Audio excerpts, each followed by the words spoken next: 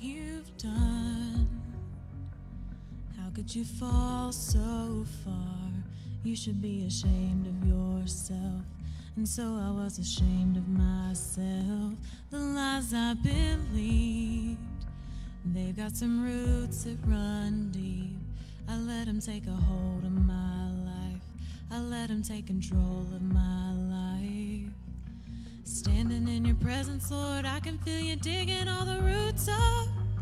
I feel you healing all my wounds up. All I can say is hallelujah. Look what you've done. Look what you've done in me. You spoke your truth into the lies I let my heart believe. Look at me now. Look how you made me new. The enemy did everything that he could do. Oh, but look what you've done. Suddenly all the shame is gone. I thought I was too broken, now I see you were breaking new ground inside of me. Standing in your presence, Lord, I can feel you digging all the roots up. I feel you healing all my wounds up. All I can say is hallelujah. Look what you've done. Look what you've done in me. You spoke your truth into the lies I let my heart believe. Look at me now. Look how you made me new. The enemy did everything that he could do. Oh, but look what you've done. On the cross, in the grave, with a stone rolled away. On my debt, it was paid. Look what you've done. In my heart, in my mind, in my soul, in my life. With my hands lifted high, I'm singing. Look what you've done. Look what you've done in me. You spoke your truth into the lies I let my heart believe. Look at me now. Look how you made me new. Oh, the enemy did everything that he could do. Oh, but look what you've done. On the cross, in the grave, with a stone rolled away.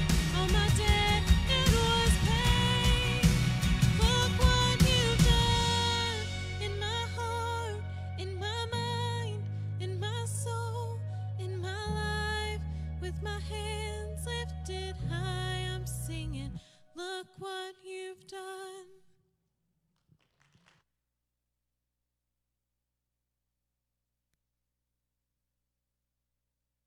In Psalm 119:89, I'll say that again. In Psalm 118:89, it says this: Your word, Lord, is eternal. It stands firm in the heavens. Your faithfulness continues through all generations. You establish the earth, and it endures.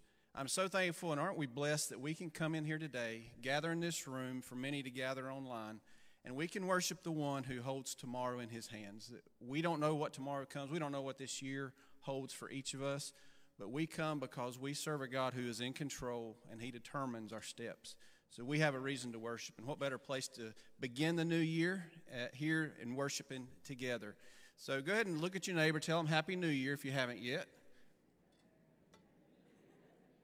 And Happy New Year to you. We're so glad that you could join us today. If you're visiting, we are honored to have you here with us. And one of the things we're going to do a little bit different. As always, we say this every week. You can fill out the care card that's in your bulletin. You can request information that way. Stop by our guest table. We have a card there. But one of the things you'll see in the center column, we have just a simple QR code, and you can see that on the screen. It's going to be up there every Sunday. And that's for you as a guest, and maybe you invite somebody to come with you.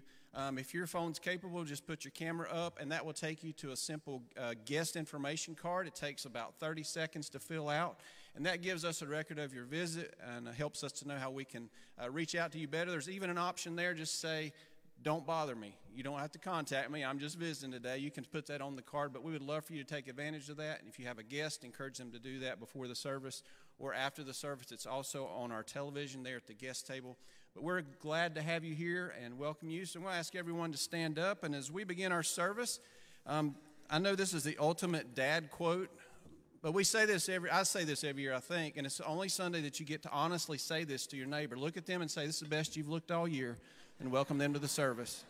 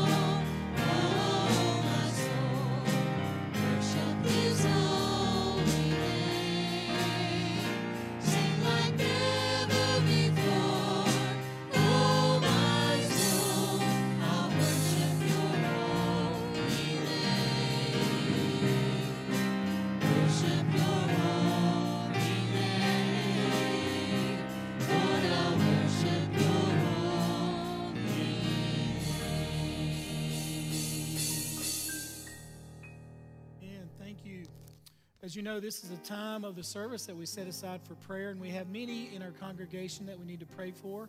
I'd like for us to remember the Freemanus family, and Mary Lee's back there in the back, and just want to thank you for your prayers for her and Andre. We had Andre's service yesterday here at the church, and I want to thank Justin and Kevin for helping every funeral that we have. Justin and Kevin are here. Sometimes they'll do the sound, they'll greet people, lock up, open up, different things like that. So I'm very thankful for them and for their service here, and just want to thank them for their pastoral care hearts that they have. I tell my buddies that are preachers all the time when their churches start growing, I said, you got two choices to make. You're either going to be a pastor of a congregation, or you're just going to preach to people. Okay, you got to make a decision. What are you going to be? And here at East Hills, we try our best to do both. Amen. We try to pastor you, and we try to preach to you as well. And I would tell you this: if you're looking for a church and the pastor of that church can't preach your funeral, then you need to find another church. Amen. Or visit you in the hospital or different things like that. So I want to thank our staff for being here. We've had, I think, 6 funerals here at the church since November. So I just want to thank them for what they do and helping me with that. And once you know that you're prayed for, we love you. We want to tell Mary that we love her and thank her so much for being here today. It says a lot about her. We had her husband's funeral yesterday, and she's here today. And Mary, we love you. We have other people to pray for. Melinda Chapman, who's here every Sunday. She's sick. She's been in and out of the ER for the past 2 or 3 days. So if you will remember her in prayer, has a lot of issues going on. Chris Fox is at Frau Hospital. He had a very serious heart attack. So if you will remember him in prayer. And also, if you'll just look in your bulletin, names are in the bulletin because you call. And so you remember this person or that person. So if you're looking for somebody to pray for, you can always take out your bulletin that's online and pray for those people. And also, this is the time that you can come as an individual. You can come as a family. You can come with friends. But this is a time I think it'd be great to start off the new year here at this altar praying. So as the praise team leads us in this, if you'll meet me here at the altar, let's pray together this morning. Thank you. Lay down your burdens, lay down your shame. All with honor again, lift up your hands. Oh, wanderer on home, you're not too far. So lay down your hurt, lay down your heart, come as you are. Come as you are. Father, we want to thank you, Lord, for this opportunity to pray. Father, I'm reminded that your word says that you're close to the brokenhearted. Father, you're our great comforter. And Father, I pray that you would help with those who have family issues, health issues, those who have lost loved ones. Father, I pray that you would heal and that you would help in ways that only you can. Father, your word says that you'll be our refuge, our rock, our strength. And Father, there are many in this congregation that need you now more than ever, and I pray that you would touch them. Father, I pray that we'd start off this year praying and thanking you, Lord, for getting us through last year and for the help that you gave us there. Thank you for all the blessings, Lord. Your word says to never forget the blessings that we have. And Father, I pray that we would just continually thank you for that. And Father, thank you that your presence is here. Thank you for, Lord, allowing us to worship together and Lord, being a congregation, not just a congregation, but a church family. And Father, I want to thank you for how I've seen this church family, Lord, this past year help people financially, Lord, help people emotionally, being friends, mourning with those who mourn. Father, I want to thank you for how this church has blessed my life and my family's life. And Father, I pray that we'd never take these times for granted. And Father, we want to thank you and praise you for what you've done, for what you're doing, and for what you're going to do. Father, in Jesus' name I pray. Amen. Lay down your burdens, lay down your shame.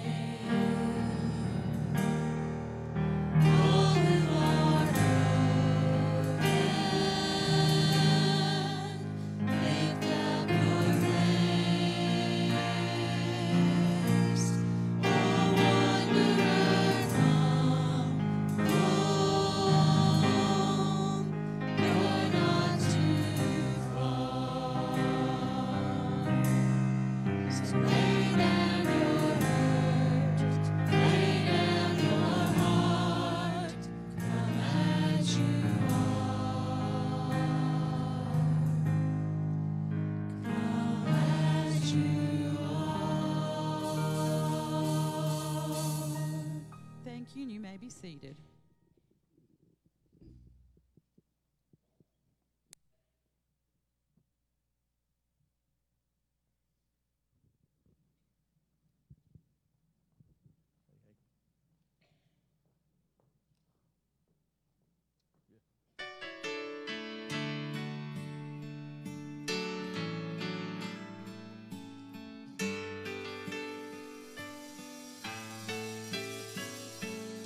Master, Redeemer, Savior of the world, wonderful Counselor, bright morning star,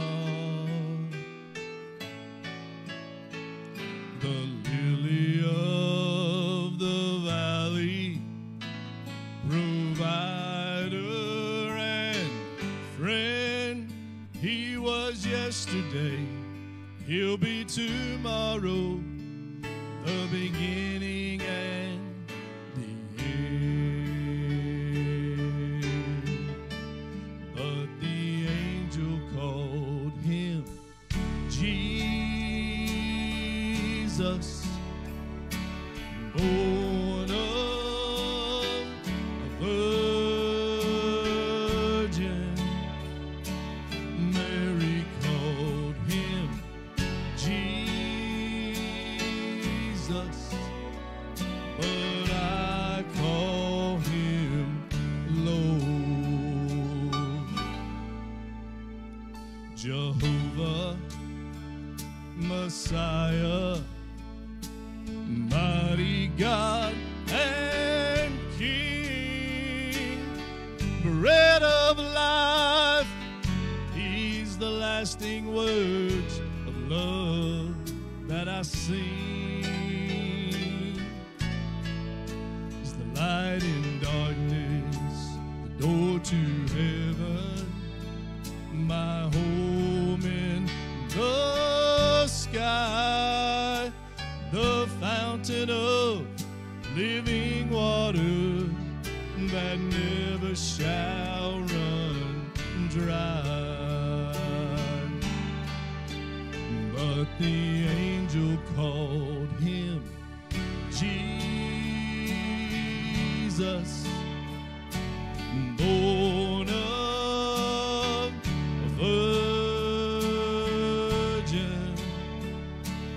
Mary called him Jesus, but I call him Lord. But the angel called him Jesus.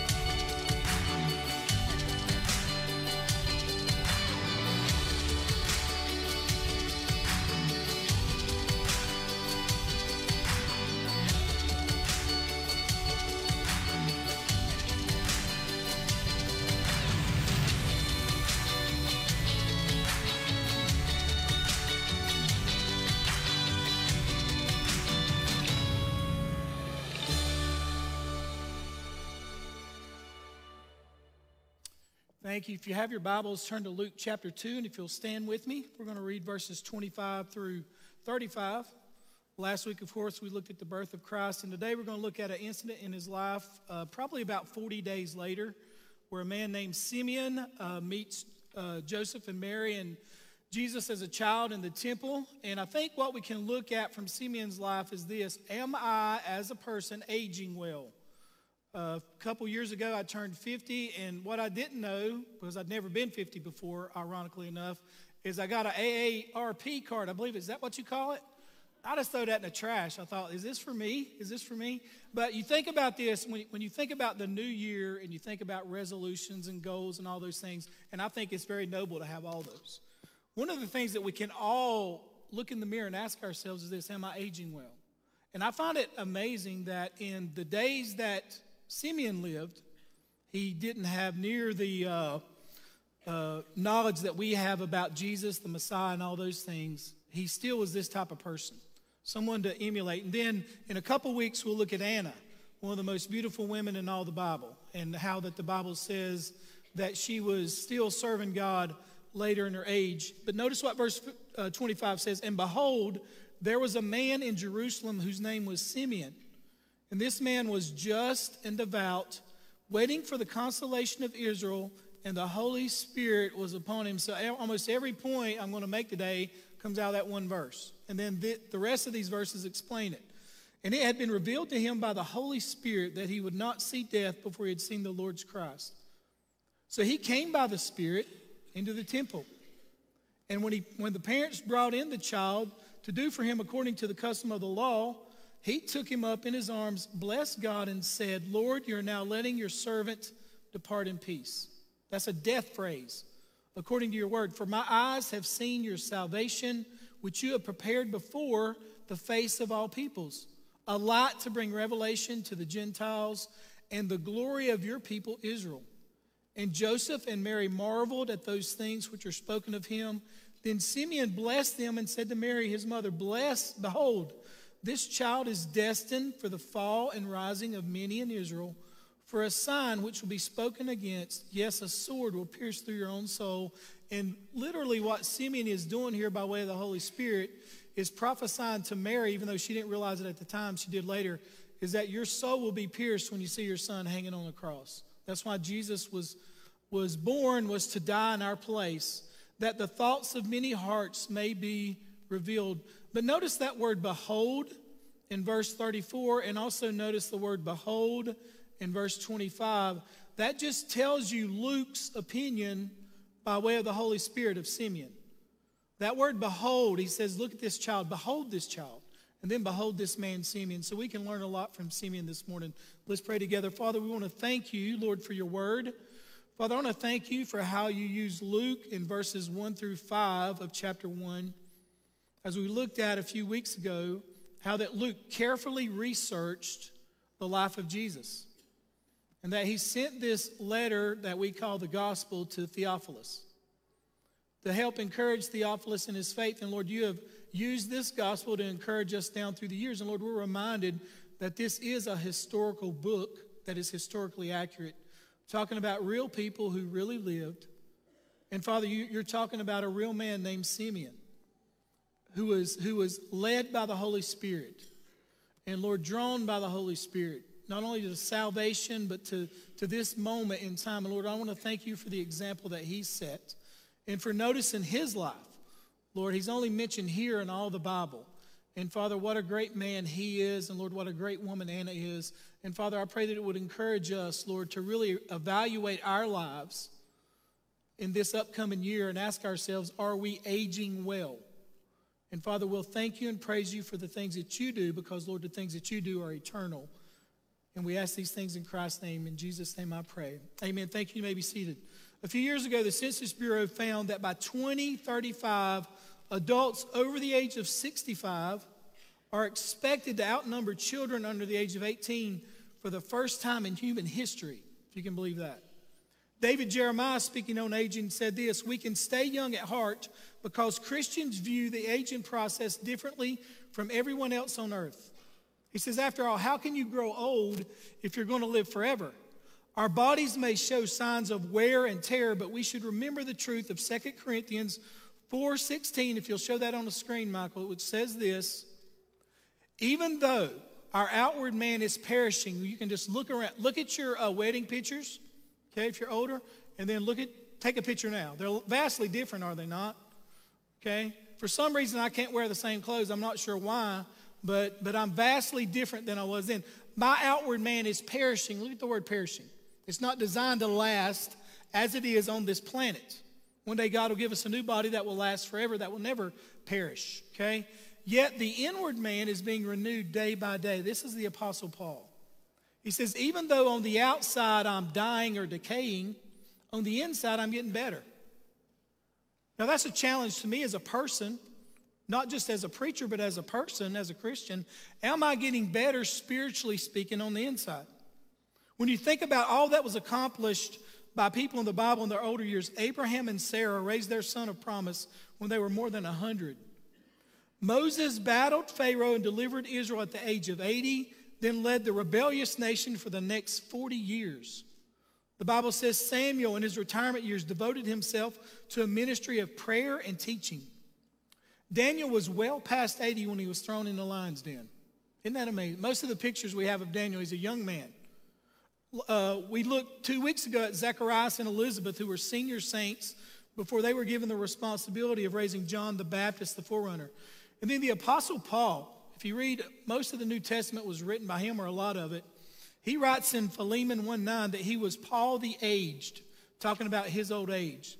The Apostle John wrote his greatest masterpieces, his gospel epistles, the book of Revelation, in old age. Most people think that he was around 90 when he wrote 1st, 2nd, and 3rd John in the book of Revelation. So look at this verse again. Even though my outward man is perishing, the inward man is being renewed day by day. I'm dying on the outside, but living and growing on the inside, which means my best spiritual days, which are the eternal days that make the most internal impact, are happening now and in the future.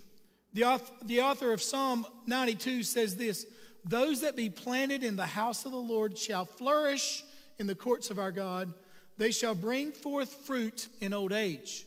So my goal as a man who is aging is to bring forth fruit. Amen? And we're going to look at how that we can do that. So the question today is this: how are you aging? And I don't mean physically, even though that's very important, but spiritually. Our text today, we see a man who is dying on the outside, but living and growing on the inside. And hopefully it will encourage us. And these points are very simple. The first one is this: he was a just man. Okay? Notice verse 25, and that's where most of these points come from. And the Bible says, and behold, Spurgeon said this about Simeon: what a biography of a man, how short and yet how complete. He says, beloved, that is enough of a biography for any of us, if when we die, this can be said of us: behold, there was a man in Jerusalem whose name was Simeon. That word behold means take a look at this person. It's like the Holy Spirit is leading Luke to say this: behold, look at this man. Look at this man. Why should we look at Simeon? His name, or one of the characteristics of Simeon, is this: this man was just. And there's two ways you can translate that word just, and they both kind of mean the same thing. The first one is righteous, which means I'm right with God. And the second one means I'm just, which means I'm right with man. And they both can be applied here. Some translations say this man was Simeon, this man was righteous, or this man was Simeon, this man was just, okay? They both apply. The first one is this man was righteous, which means he was right with God. And I ask these questions all the time. It's a question that was asked of me when I was 20 years old and lost. Jamie, are you right with God? No. I knew without a shadow of a doubt the answer to that question. Now, I'd taken a lot of tests. As a matter of fact, when I was 18, I took the SAT. And my score on the SAT is none of your business. Okay, so don't ask me, all right? But when I was asked this question, it was one of the hardest questions, or the easiest question to answer, but the hardest question to really own up to. 20 years old, are you right with God? Absolutely not. In every funeral I preach, I ask that question. Are you right with God? See, death teaches us some things, right? Death is an evangelist to all of us, which we'll talk about here in just a moment. Am I right with God? I got right with God on a Tuesday night, about a mile from this church. I remember preaching a revival at a Methodist church. Forgive me for my microphone. And I was sitting there. It was a pre-meal. It was a meal before the service. And literally at that time, this church was smaller, okay? Had a lot of senior adults in it. And there was a guy across the table from me. We were eating. We were just talking about our lives, right? And I asked him some things. And it came up this. I said, "Are you a Christian?" And he laughed. And he said, "Young man, I was born in this church," basically. And I said, "Okay." And I said, "How old are you?" He said, 90. And I said, "Good, sweet fella." And that day, that night, I preached on heaven, okay? And then I basically said this place is reserved, Peter tells us, for God's children. And I said, our works do not make us right with God, right? They don't. Only faith in Christ makes us right with God. And I said, being a church member, I list all these religious things do not save us. I gave the invitation. One person came down. It was that 90-year-old man. And he said, "For the first time in my life, I'm giving my life to Jesus." What a blessing. So I ask you this question. Are you right with God? Okay. And then as a Christian, okay, and I'll ask you this at the invitation. Are you ready to meet God as a Christian? That's a question I have to ask myself often. Am I really in the place spiritually that I want to meet Jesus? Come on now. I mean, I'm talking about being honest with yourself, that person in the mirror. Listen to what Paul says. People are counted as righteous not because of their work, but because of their faith in God who forgives sinners. In Romans 3, he says, "But now God has shown us a way to be made right with him without keeping the requirements of the law," which would have been shocking to a Jewish person. As was promised in the writings of Moses and the prophets long ago. And what Paul is telling the church at Rome is this. God promised in the Old Testament he was going to show us a way to be made right with him that has nothing to do with killing animals or being perfect. All right? And then he goes on to say this. We are made right with God by placing our faith in Jesus Christ. And this is true for everyone who believes, no matter who we are. Are you right with God? How could Simeon be righteous when the righteous one, Jesus, had not even been born, well, before he was called righteous, much less crucified?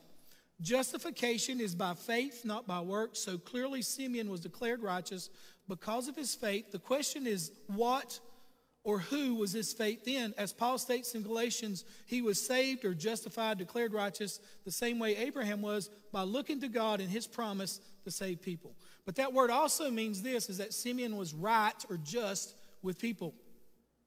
It impacted all of his dealings with people. He was just, which means Simeon was a person that was not going to cheat you. Simeon was a person that was not going to lie to you. He was not going to steal from you. You could trust Simeon with your children, with him around. As a matter of fact, you'd want your children to be like him.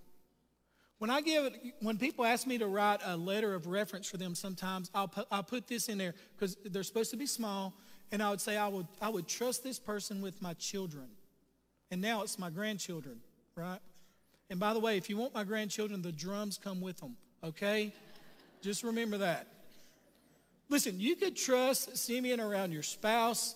Simeon would be a good neighbor. So ask yourself this question. Am I right with God, and am I right with people? See, as Christians, we should be right with our brothers and sisters in Christ. Amen? Make it right. Life is too short for grudges, right? Life is too short to hold bitterness and unforgiveness. See, a righteous, just person is big enough to say, even though you wrong me, I'm going to forgive you. That's the test of your faith a lot of times, isn't it? It's a hard lesson for me to learn too. I'm not going to hold grudges. I'm not going to hold ill will towards you because God has made me righteous. So I'm going to be just with you. I'm going to be right with you. You can not like me. You can talk about me. You can write articles about me, okay? But I'm going to love you, right? Isn't that a good way to live? Make a conscious choice this year to live that way. To live that way. I'm going to be a just person. The second thing is this. He was devout, which means this. Just talks about his dealings with just being right with God and being right with people. The word devout means that he had a devotion toward God, which meant this. On the inside, even though you couldn't see it, even though it showed itself on the outside, on the inside, he personally was pursuing the Lord. On the inside, he was personally pursuing the Lord. Now think about this for a moment. This was something that you couldn't see happen, but it was happening on the inside for him. Okay, we don't know how Simeon did it, but on the inside, he had a personal goal and mission in life was, I will personally pursue the Lord. Okay? So how can we practically put that? Well, you can pray. How is your prayer life? Let's just say you're a senior adult. You can pray, right? We have a bulletin. Every name in that bulletin means something to somebody. You may not know them, but somebody loves that person. They love them. And they're in the bulletin because something's going on. Okay? And what you can do that is, in my opinion, a supernatural work and just a blessing is you can take the bulletin, you can pray for that person. I've talked with people in the hospital and they said, I can't do nothing. I said, you can witness to your doctor and your nurses, okay? And you can pray. And we'll take them a bulletin and say, pray for all these folks, right? You can pray. When we give a time of altar prayer, senior adults lead the way. Show these young people about praying, amen? You say, well, I can't get down. I can't get down on a knee and pray. It reminds me of a senior adult couple. They were widow and widowers. And they started talking to each other, probably met in Sunday school class. And he took a liking to this lady, and he told his family, he said, I'm going to propose to her. So one day at church, he got down on one knee with a ring, and he says, I got 2 questions to ask you. This older man on one knee, guys. First one, he said, will you marry me? And tears in her eyes, she said, yes. Tears started welling up in his eyes. She said, what's the second question? He said, can you help me back up? See there? We will help you back up here if you need to pray. But you can pray. Think about this as well. You say, well, I can't do much at this age. You can write a card. Can you write a card? I'm amazed at how much that impacts people. When I went to visit with Anita Dunn, okay, when she was at Catawba Hospital in room, I think it was room 161 or 158, she said, these cards have been my lifeline. Cards. See, to you, you may think, well, I'm just writing a card. No, you're changing somebody's life. You're changing their day. Write a card. A handwritten note means a lot, does it not? Think about this. If someone dies, going to a funeral visitation, you say, well, that don't mean much. I only spoke to him for just a second. Ask somebody. It's life-changing. It can be life-changing for that person that you took time out of your day to come visit and shake their hand and say, I love you, I'm praying for you. Now, you can do that. See, that's the difference between a church and a congregation. That's the difference between a worship service. A lot of churches have worship services, and then everything ends. Or a family. And I tell people all the time, you got to choose, what do you want? Do you want a worship service, and I'm not putting them down, or do you want to be a part of a family? Okay? Do you want to be a part of a family that's going to love you through the good and the bad times? And that's a decision that you'll have to make. And a lot of times, younger people don't see the beauty of that until they get older. Okay? And I want to tell you something. Listen, it takes a small amount of time to walk through a funeral line and just hug somebody's neck and say, hey, I love you. I'm praying for you. What a difference that can make. See, that was a guy like Simeon. He was pursuing God and the things of God on a daily basis. Do you know one of the things that we need here at this church, and I can't do it? We need somebody to lead a bereavement group. How many widows and widowers do we have in this church? And you come to me. If God places that on your heart, then you come to me and we'll help you with that. That would be a tremendous way to help men and women, and most of the time they're older, work through these things of losing a spouse. Amen? So if that's you, if you're qualified for that, please see me. I would love to help you with that. See, Simeon was devout. He was pursuing godliness, and it just flows into his service. One scholar put it this way: Simeon is a light in the land of Israel where most of the people are living in spiritual darkness, living profane, unconverted lives. They're led by Pharisees and Sadducees, or scribes, who Jesus said are the blind leading the blind. The third thing here is Simeon was looking for Jesus. He was looking for the consolation of Israel. That word means eagerly waiting. He says, may I see the consolation of Israel, which means the consolation of Israel just means the Messiah is coming. Jesus said this to his disciples, be like men who are waiting, there's that word for looking, waiting for their master when he returns from the wedding feast, so that they may immediately open the door to him when he comes and knocks. Jude, the Lord's brother, says this, keep yourselves in the love of God, waiting anxiously for the mercy of our Lord Jesus Christ to eternal life. That's a present tense word that is used in verse 25. G. Campbell Morgan said this. He would say this quote often. He said, I never begin my work in the morning without thinking that perhaps Jesus may interrupt my work and begin his own. I'm not looking for death, I'm looking for him. Now think about this for a moment. How many of my daily choices would change if I lived with that mentality? One of the missionaries of old said this whenever he left America. This was in the 30s. When he left America to go to some jungle or some other country, they asked him why he was doing it, and he said this, a life once spent is irrevocable. You don't get the second chance at life as far as once you die. He said it will remain to be contemplated throughout eternity. The same may be said of each day. When it is once past, it is gone forever. All the marks which we put on it will exhibit forever, he says. He's living with an eternal mindset. He said each day will not only be a witness of our conduct, but will affect our everlasting destiny. How shall we then wish to see each day? Are you looking for the Lord to come back? If you are, it will change your whole way of living. The third thing is this, he was led by the Spirit. Notice verses 26 and 27. The Bible says this, for my eyes have seen your salvation, a light to bring revelation to the Gentiles and the glory of your people. Notice verse 26 and 27, the Bible says this. It says, and it had been revealed to him the Holy Spirit that he would not see death before he had seen the Lord's Christ. So he came by the Spirit into the temple. The Spirit of God takes him, if you will, to church. Think about that for a moment. The Spirit of God will always direct you to in my opinion, to a church.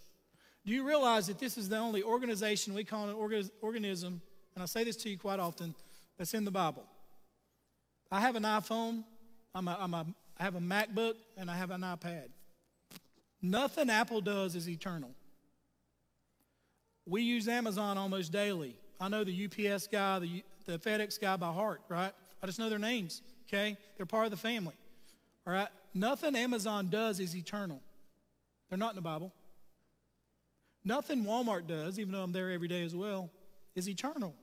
What you're doing here is eternal. The Spirit of God led Simeon to the temple, and I guarantee you, weekly it led him to the synagogue. But it not only led him to the temple, it led him to the truth. Notice these verses on the screen. For my eyes have seen your salvation. Salvation has come. Salvation has come. It leads him to the truth. And what he's saying is this. In other words, Jesus is the Messiah offering salvation to the whole world. And notice what he says, a light to bring revelation also to the Gentiles. And what he's saying here is this. He's making a truth statement. He put Jews, Gentiles, and today we'd say Muslim, Hindus, etc., all on the same level. You all need Jesus. He would put preachers and prostitutes on the same level and would say this, you both need to be saved and can be saved. He goes on to say that he said this baby, when he picked him up, is a salvation for the whole world. He's making a truth claim. All religions are not the same. We're not all children of God. We're not. It's nowhere in the Bible. It's nowhere in the Bible. He said this child is destined for the rise and fall of many. The rise and fall of many. I find it ironic. Listen to what one person said. I read this article over Christmas. He said this. He's talking about the early Christians and how they believed Jesus was the only way. And how that Christianity is a historical fact. It's just a historical fact. The most historically accurate document we have in all the world on any part of this planet is this book. It just is. There's no reason to try to deny it. It's the most historically accurate book that we have. And he said this, there is Polycarp and Ignatius who studied under the Apostle John. We have historical records about these men. Polycarp and Ignatius studied under John, okay? They testified to Jesus' ministry, to John's ministry, and claim as Christ's best friend. Polycarp died on a fire, refusing to reject what John had taught him about Christ. Polycarp, after John died, would continue preaching. He was taken before a proconsul. You can look this up online. And he basically almost mocked the guy who was having him under a trial, if you will. And they said, we'll send you to the wild dogs. And Polycarp, in paraphrasing, would say, why don't you just burn me alive? So they got a post, and they was going to nail him to the post. He said, there's no reason to do that. He says, the flames that you burn me with, and I'm paraphrasing, they'll end, but the judge, his flames will be eternal. And he died that way. Ignatius, who was one of his contemporaries, who worked with John, and the only reason he's doing this is because he believed Jesus was historically born, historically died, and historically rose from the dead. They disemboweled him, and all he had to do was deny his faith. Man. Think about the Lord's brother James. If you study the Gospels, the Lord's brothers basically mocked him and was embarrassed by him. At the cross, none of them were there. Jesus looks at John on the cross and said, this is your mom now. And John took his mother Mary into their home because the brothers wasn't there, probably disowned the family. But after the resurrection, James started preaching. So much so that the Jews took him to the top of the Temple Mount and throwed him off. All he had to do was renounce Jesus, and he wouldn't do it. He wouldn't do it. To make sure he was dead, when he hit the ground, they stoned him to death. Now think about this. Also, the Lord's brother, when you read the Gospel of Jude, the Bible says this, or the Bible don't, but the Romans executed Jude and his children too. All of Christ's early relations were exterminated, and they died professing him to be alive. Why? Because they believed what Simeon said. That this is the salvation of the world. He's the Lamb of God who takes away the sins of the world. He's for the Jew and for the Gentile. He's for all peoples, regardless of your background. And faith in this child saves, and faith in this child alone saves. The only way to become a son or daughter of God is to place your faith in this baby right here. And then he says this, which is the last point, and I ask you this question. Are you ready to die? Simeon makes this statement. It's not going to be on the screen, but he says this. Whenever he makes this tremendous statement about Jesus, he says in verse 26, and it had been revealed to him by the Holy Spirit that he would not see death before he had seen the Lord's Christ. Now listen, the Lord promised him, you will not die till you see the Messiah. So he lived with a sense of, I'm not dying today. Wouldn't that be a blessing? Okay? Then in verse 29, he says, now, Lord, now you're letting your servant depart in peace.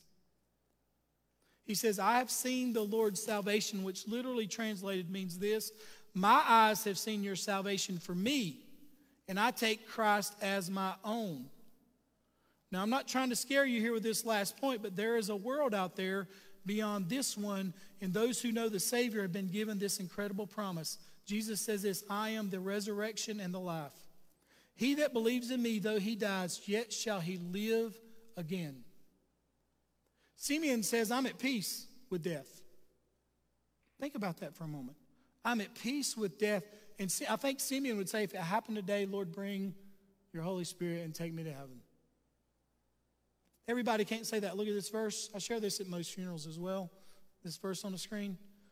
Solomon writing, he says this, what he's observed, what Solomon says, what I've observed in his many long years, one of the wisest men to ever live. He said, when the wicked and the righteous both die, but notice how different their deaths are. The wicked just means someone who refuses God. The wicked is driven away in his wickedness, but the righteous has hope. Notice this. Notice the word driven away. I want to read you this commentary for a man who lived long ago, a pastor. He said, the wicked, he said, they're dying, they're driven away in their wickedness, in a hopeless state. Death commonly comes upon them unexpectedly. That's what the word means. And so surprises them as a deluge surprised the old world, talking about Noah's flood, though they were forewarned of it long before it came. Death seizes them as a creditor does a debtor. To drag him to prison, death comes in as a thief at the window and finds them full of busy thoughts about this life, which that very day they perish. Death hurries them away in a moment to destruction and makes a most dismal change.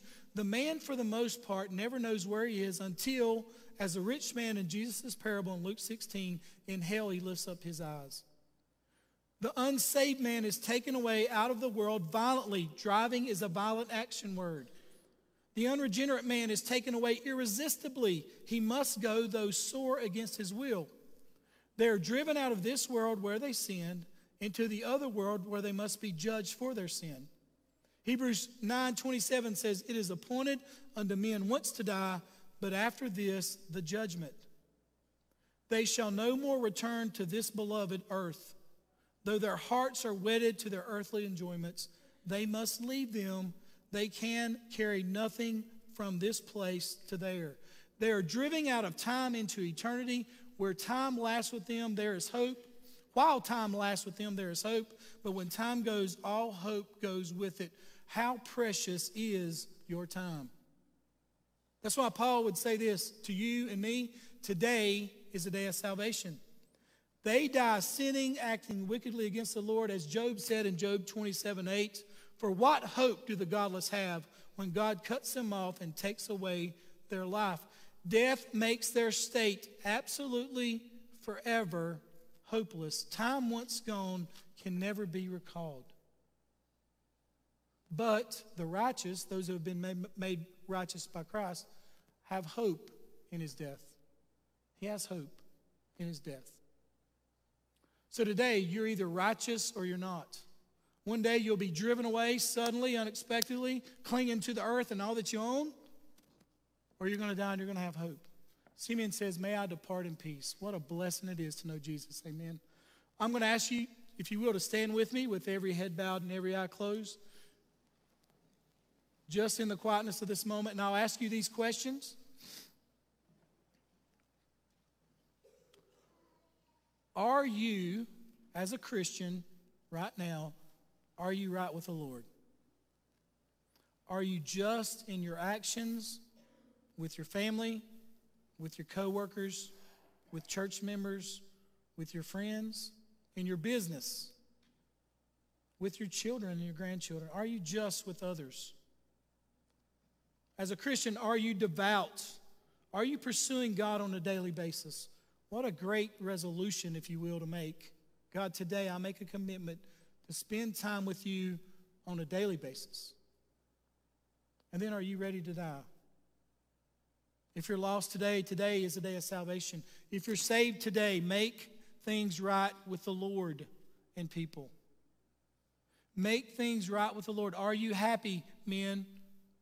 Are you satisfied being the spouse that you've been, being the father that you've been, being the coworker that you've been, being the church member, layperson that you've been? Are you satisfied? Are you ready to meet the Lord? Most of us are not.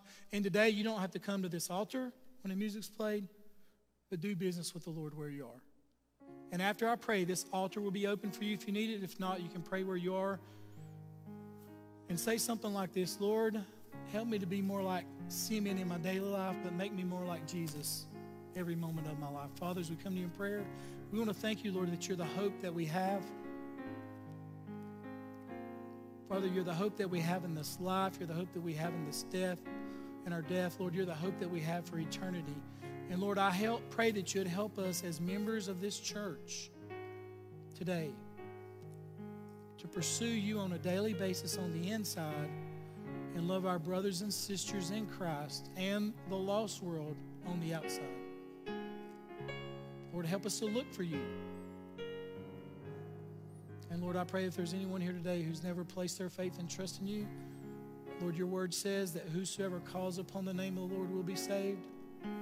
And Lord, it's faith in you, not our works, that saves us. And I pray that you'd save for your honor and for your glory. In Jesus' name I pray. Amen. Well, this altar will be open if you need it. As Sharon leads us in the song, you respond as the Lord leads you this morning.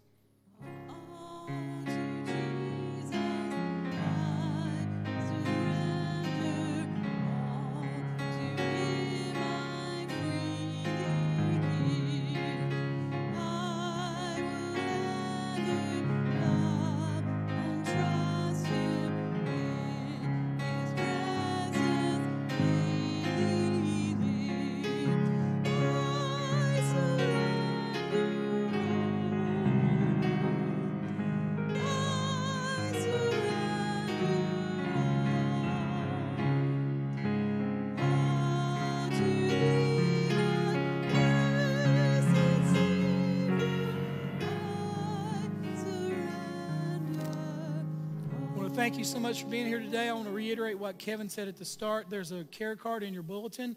If you want to fill that out, if you want to know more information about the church, or if you'd like a visit. Now, I want to remind you, since COVID, we're asking you to call us if you want an in-home visit, okay? Even hospital visits, we try to call beforehand. We want to respect you in every way that we can, all right? But if you want to know more about the church, you can do that. Use the QR code online. That's an easy way to do it as well, so that we can have a record of that. And if you want to talk to the staff at any time, we can. If you're not sure about your salvation and you'd like to talk to me today, you can wait after church, and I'd love to talk to you about it. But I hope you have a wonderful Sunday afternoon. Wednesday night, we start back on a regular service. God bless you. I hope you have a great day, and hope to see you back here Wednesday night. Thank you.